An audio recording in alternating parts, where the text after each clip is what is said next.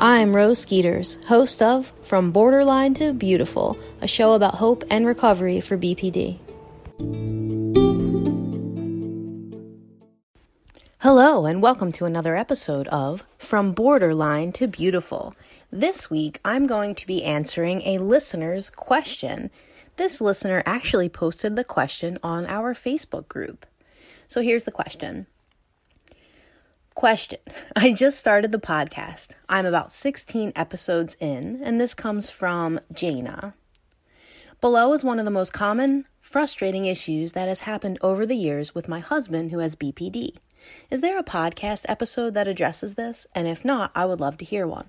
My husband and I are great friends. We can talk about anything until I have a different opinion, or especially if it's in regards to a relationship issue, and especially if I'm expressing a feeling about something he did or said, and my opinion is anything other than positive. In those moments, after living with him for 40 years, I can see the instant his demeanor changes and he becomes defensive. Any conversation after that point is futile. I've done so much reading and studying BPD that I understand what is happening. In those moments, he hears something completely different than what I'm actually saying. I think what is happening is that he is converting my words to match his emotions and internal dialogue about what I said. Genius, Jana. And will swear that I said something horrible that I didn't say or would never say to him. And conversely, he will say hurtful things in those moments and then be adamant that he didn't say it. Saying things like, I absolutely did not say that. I know him well, and I think he honestly believes he didn't say it. I don't believe he's consciously trying to quote-unquote gaslight me. His attitude towards me is that he thinks something is wrong with me because I'm saying I didn't say things I did and saying he said things he didn't. Honestly, it makes me feel like I'm losing my mind and that I need to record every conversation. I actually did record conversations at one point, not to play back to him to prove a point, but for my peace of mind and to listen to myself. So I knew for a fact I wasn't actually remembering things completely wrong or saying things I didn't realize I said. P.S. The issue got much better after going to a great couples therapist who understood BPD and worked with us. But after him not going to therapy the last year, it's back.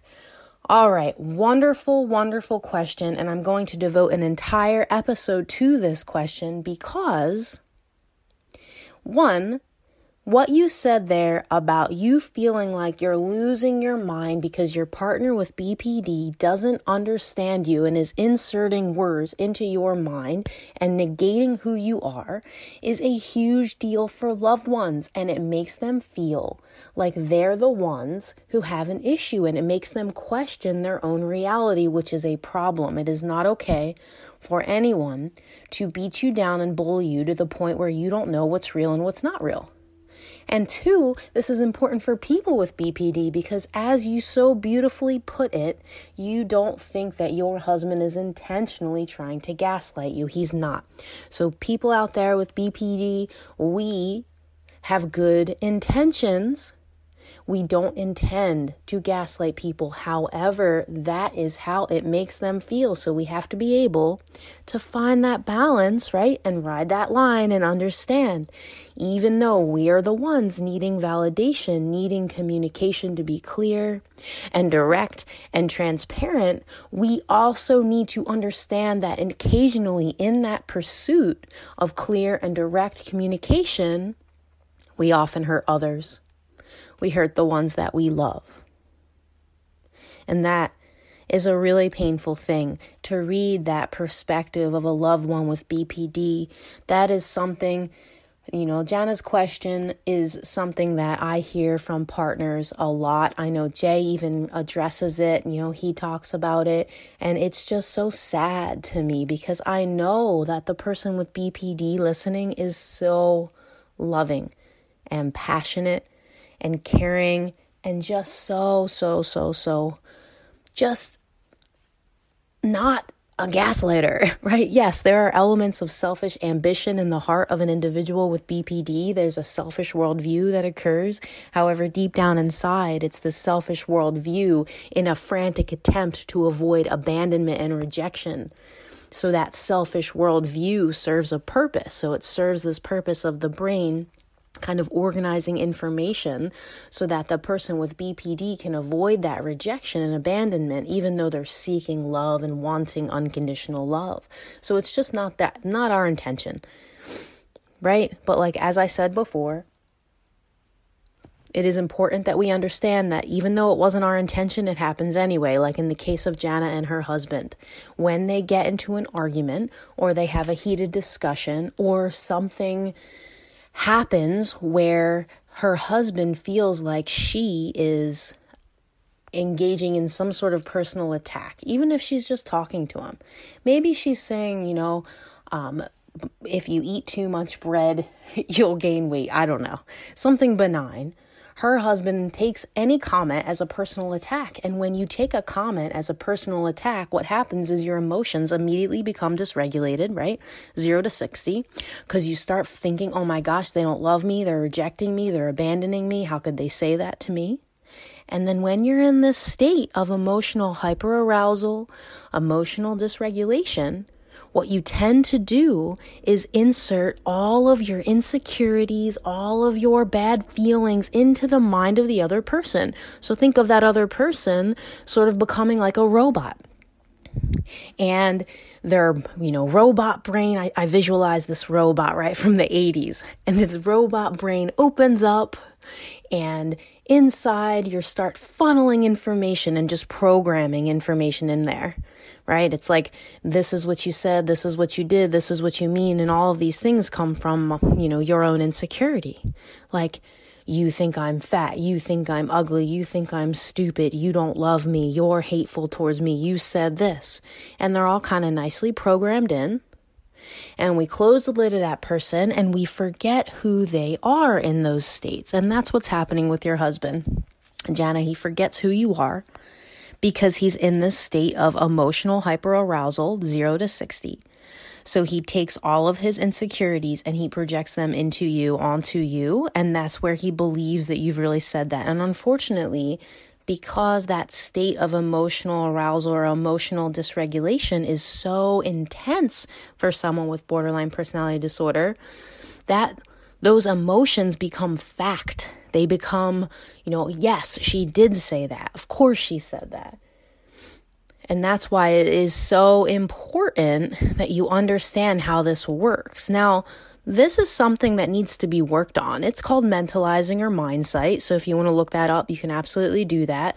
It's something that I do help individuals with BPD with when they're working with me individually, because it takes skill to turn the muscle of mentalizing back on. So for years and years and years, your husband has been doing this, right? He's been getting into these states of emotional dysregulation, assuming that your comments are a personal attack on him, and then inserting his own insecurities and his own emotional pain into your mind, forgetting who you are as a person, negating who you are as a person, and then operating on that basis moving forward. And then what I would imagine you do is you're trying to get him to see, no, I love you. No, I don't feel that way. I really didn't say that. And then probably likely, you kind of move on through it.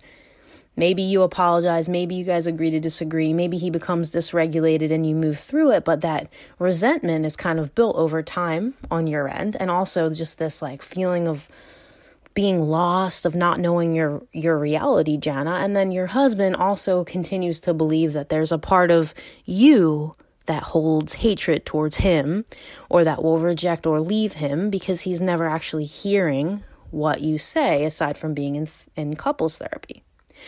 Now, the reason why couples therapy is really helpful in this situation is because the therapist will help the individual, I hope, or the coach who's an expert in BPD will help the individual with borderline personality disorder or CPTSD or EUPD see that when they're in that state of dysregulation or emotional hyperarousal that they are negating who their partner is.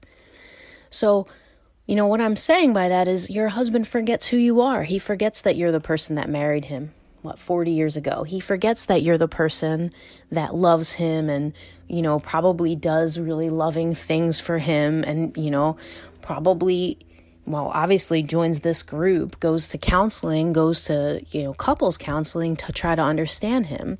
You no longer become that person. You become his enemy. And when you're in counseling or coaching, it's a weekly reminder, like, I'm not your enemy. Your wife is not your enemy. So that's helpful. I would say that if this continues, you may need to seek out coaching or counseling to help him understand that. But also speaking to your husband, if he's willing to listen to this podcast episode, it's important that when you feel like you're being attacked by your wife, that you take yourself into a timeout space, remove yourself from the situation so that you can begin the path of re-regulation. You want to take a time out and re-regulate. And we talked in previous episodes a little bit about emotional re-regulation, right? So we want to turn down the dial of emotional intensity by changing the physical state, which means turning up the physical intensity. And those two have to match each other. So if you're extremely hyper-aroused, extremely emotionally dysregulated or intense, your physical change has to be extreme. Like sprinting, jumping, cold showers. Jumping, right? Jumping jacks or burpees. A cold shower, submerging your face in water for 30 seconds, like we talked about. And once you feel like you can come down a little bit from that state, you're not going to turn off your emotions, right? You're just going to go from rage to anger or upset, or from depression and suicidal to sad and disappointed. And then when you're in that space, you'll be better able to find that wise mind they talk about in DBT, right? The line between where your logic and your emotion meets, so you can make decisions based on this wise point of view. So that's one thing to do. And then when you're in that wise mind state, what I suggest you do, if you have BPD, if you're like Jana's husband, like me, is you think to yourself, what am I feeling right now? What emotions am I sensing? What emotions do I imagine my partner is feeling? And what am I assuming my partner is feeling? What assumptions or beliefs am I inserting into my partner's mind?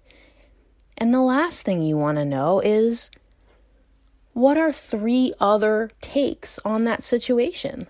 So this is what I'm assuming. I'm assuming that my partner is going to reject me, thinks I'm a horrible person, or thinks something negative about me. And I'm basing that assumption on the way I feel about myself. So maybe it's possible that I feel that way, but my partner is just trying to help me. Maybe it's possible that my partner is just being who they are, and I'm taking their identity as an attack on my character because I feel bad about something that I've done. And then once you go through those questions and you're starting to feel like you remember your partner, you remember who they are, like for me, those moments where, okay, why would Jay want to hurt me? Like, this is the person who's been on my side the entire time. Why would he ever say this negative thing to hurt me? Why would he do this thing as an attack on me? And the answer is he wouldn't. So when I started to come around to feel that, or when Jay would say things like that to me, because he was very intentional, right, with the way that he was with me. So he would say, oh, am I that kind of person? Is that the kind of person I am? Or he would say, you're forgetting exactly who I am, which would kind of trigger me into getting back to that space of, oh, right, I am in a partnership. So once I, was in that space where I thought, oh, I'm in a partnership, I start to feel remorse. Like, ooh, I shouldn't treat him like he doesn't exist, and like my insecurities can fill his robot head, and I can make him do and think and say and feel whatever I want so that I can avoid this rejection. Once I felt that remorse, I went back into the situation with him and had conversations with him and started that sort of damage control process that I talked about in other episodes. So, Jen, I hope that answers your question. And for many of you out there that have BPD or partners or family members with BPD, this is a very important thing to understand. That in a state of emotional hyperarousal, the partner with BPD, the individual with BPD, is going to be more likely to perceive your comments as personal attacks on their character, because they will turn off their ability to have cognitive empathy in those states of emotional dysregulation. So it's important that you don't try to argue what you said, argue your case until they're calmer. And it's also important that both of you go on a journey of continuously reminding each other of who you are. You're both unique individuals, no matter how dysregulated the person with BPD in your life gets. You're both unique individuals, and you both deserve the space to be that person no matter what. And if you're the person with BPD, I want you to understand that even though you have wonderful intentions for your loved ones, when you insert your insecurities into their mind and make them that robot person, they feel so lost. Because they're over there going, I'm not trying to attack you, I love you. I'm not trying to attack you, I just want to talk to you. I'm not trying to attack you, we need to make hard decisions about our future as a couple, and I need you involved in it. And you're going, but no, you are trying to attack me. What happens to that other person is they feel trapped and smothered, and they feel lost, and they feel like their reality is no longer real. You're deconstructing or destabilizing their reality. That's what I talked about in the beginning, right? Of being tyrannical. So, is that happening because you intentionally want to gaslight your person? No. Is it happening because you have narcissism? I mean, likely no. It's happening because in a state of emotional dysregulation, emotional reasoning will become so intensely misled that it takes you down a path of, like a rabbit hole. So really try these skills. Try the taking a time out, changing your physical state, re-regulate. And once you feel that re-regulation, ask yourself those questions. Try to bring the person you're in relationship with back towards you. Get rid of that robot person. Go into a situation where you can communicate with that person. And if you're confused because you can't see reality well and you have BPD, see if you can work it through with your partner or family member. And if you really don't get it and you're really having a hard time figuring out what the truth is, reach out to us. Jay and I do coaching. Reach out to a therapist that specializes in BPD. Reach out to someone that can help you objectively figure out what is actually happening in that conversation. And again, I just want to thank you so much for that question, because I know it's something that many, many individuals with BPD struggle with and their partners. So thank you again, Jenna. And stay tuned. I'm going to do a separate section for a Q&A in a moment.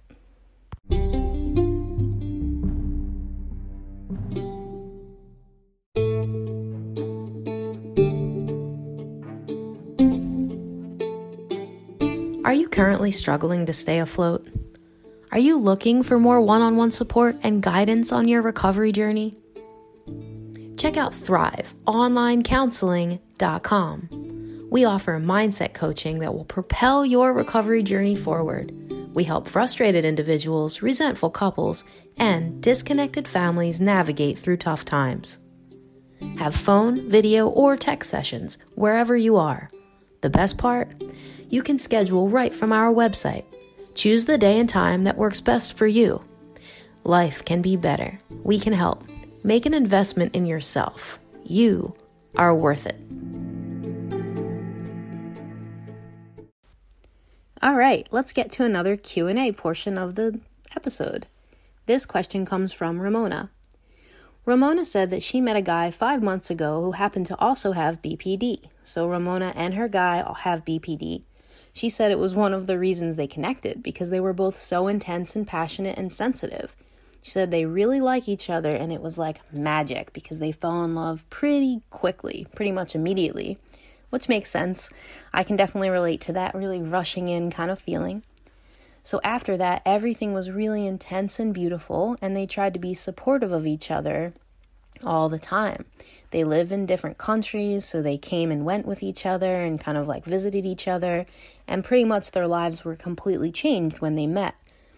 The problem, she says, is that she thinks that she needs to find a strong sense of identity that Jay and I had talked about because they need to find stability individually, but she's not sure how. She says it's hard for her to notice that she needs her own space and that she wants to be a good partner, but she knows it's hard for him to trust her, and now he feels he's not ready for a relationship because he needs space. That triggers her feelings of rejection. So Ramona's question is, thank you for sending that in, Ramona. I think it's a beautiful question because it really speaks, first of all, it's so honest, and honest self-reflection is going to help you to grow. So you know honestly that you fell in love with him because you're both intense and passionate, and it was really quick, almost too quick.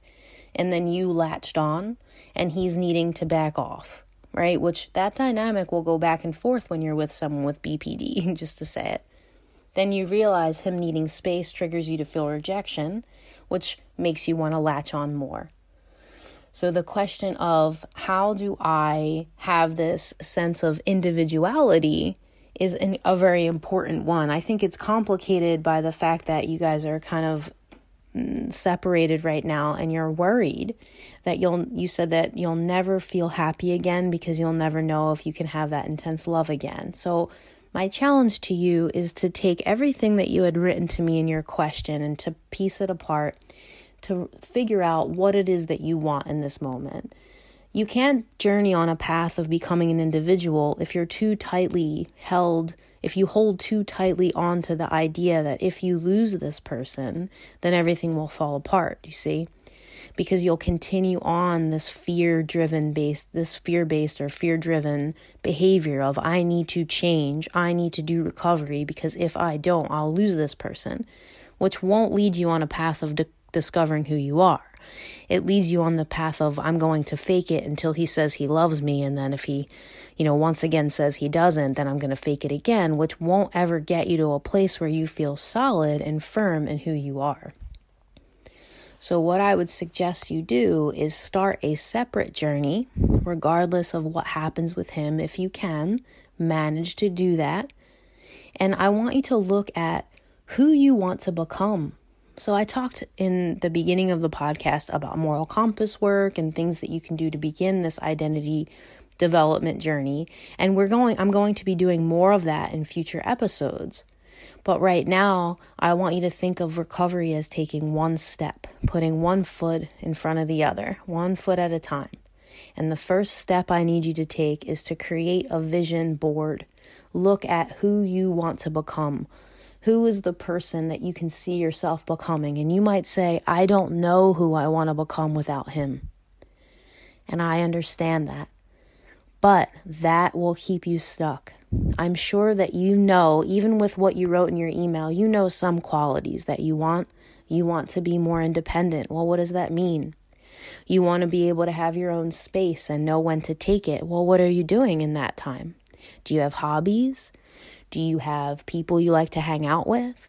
Do you have places you like to go? Do you have activities you like to do that are all your own? How about books you like to read?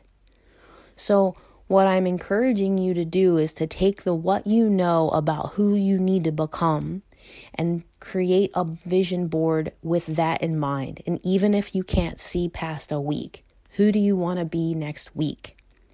Then you can start walking this path to become that different person without an aim, without even being willing to commit to some sort of internal change to put 1 foot in front of the other to become a new person.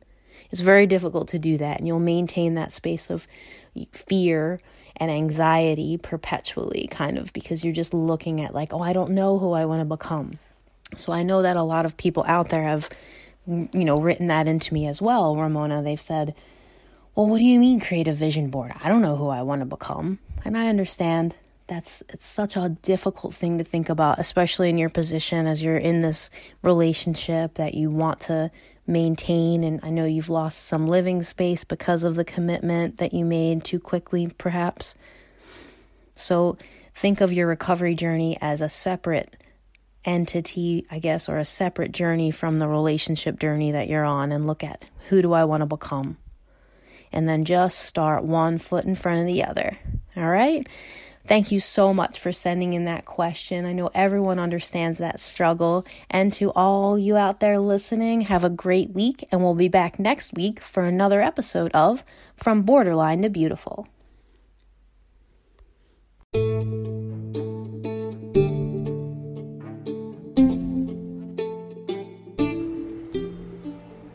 Okay, thanks for listening. That was From Borderline to Beautiful, a production of Thrive Mind Body, LLC, online coaching that helps frustrated individuals, resentful couples, and disconnected families navigate through tough times. Visit us on the web at thriveonlinecounseling.com. If you like this show, remember, you can hear it on Anchor or Apple Podcasts or Pocket Casts or any app that you use to listen to podcasts. Subscribe to get a new episode every Monday. If you want to get in touch, you can leave me a voice message. Some of you had some comments and questions from the last episodes, and I'd love to hear whatever questions you have too.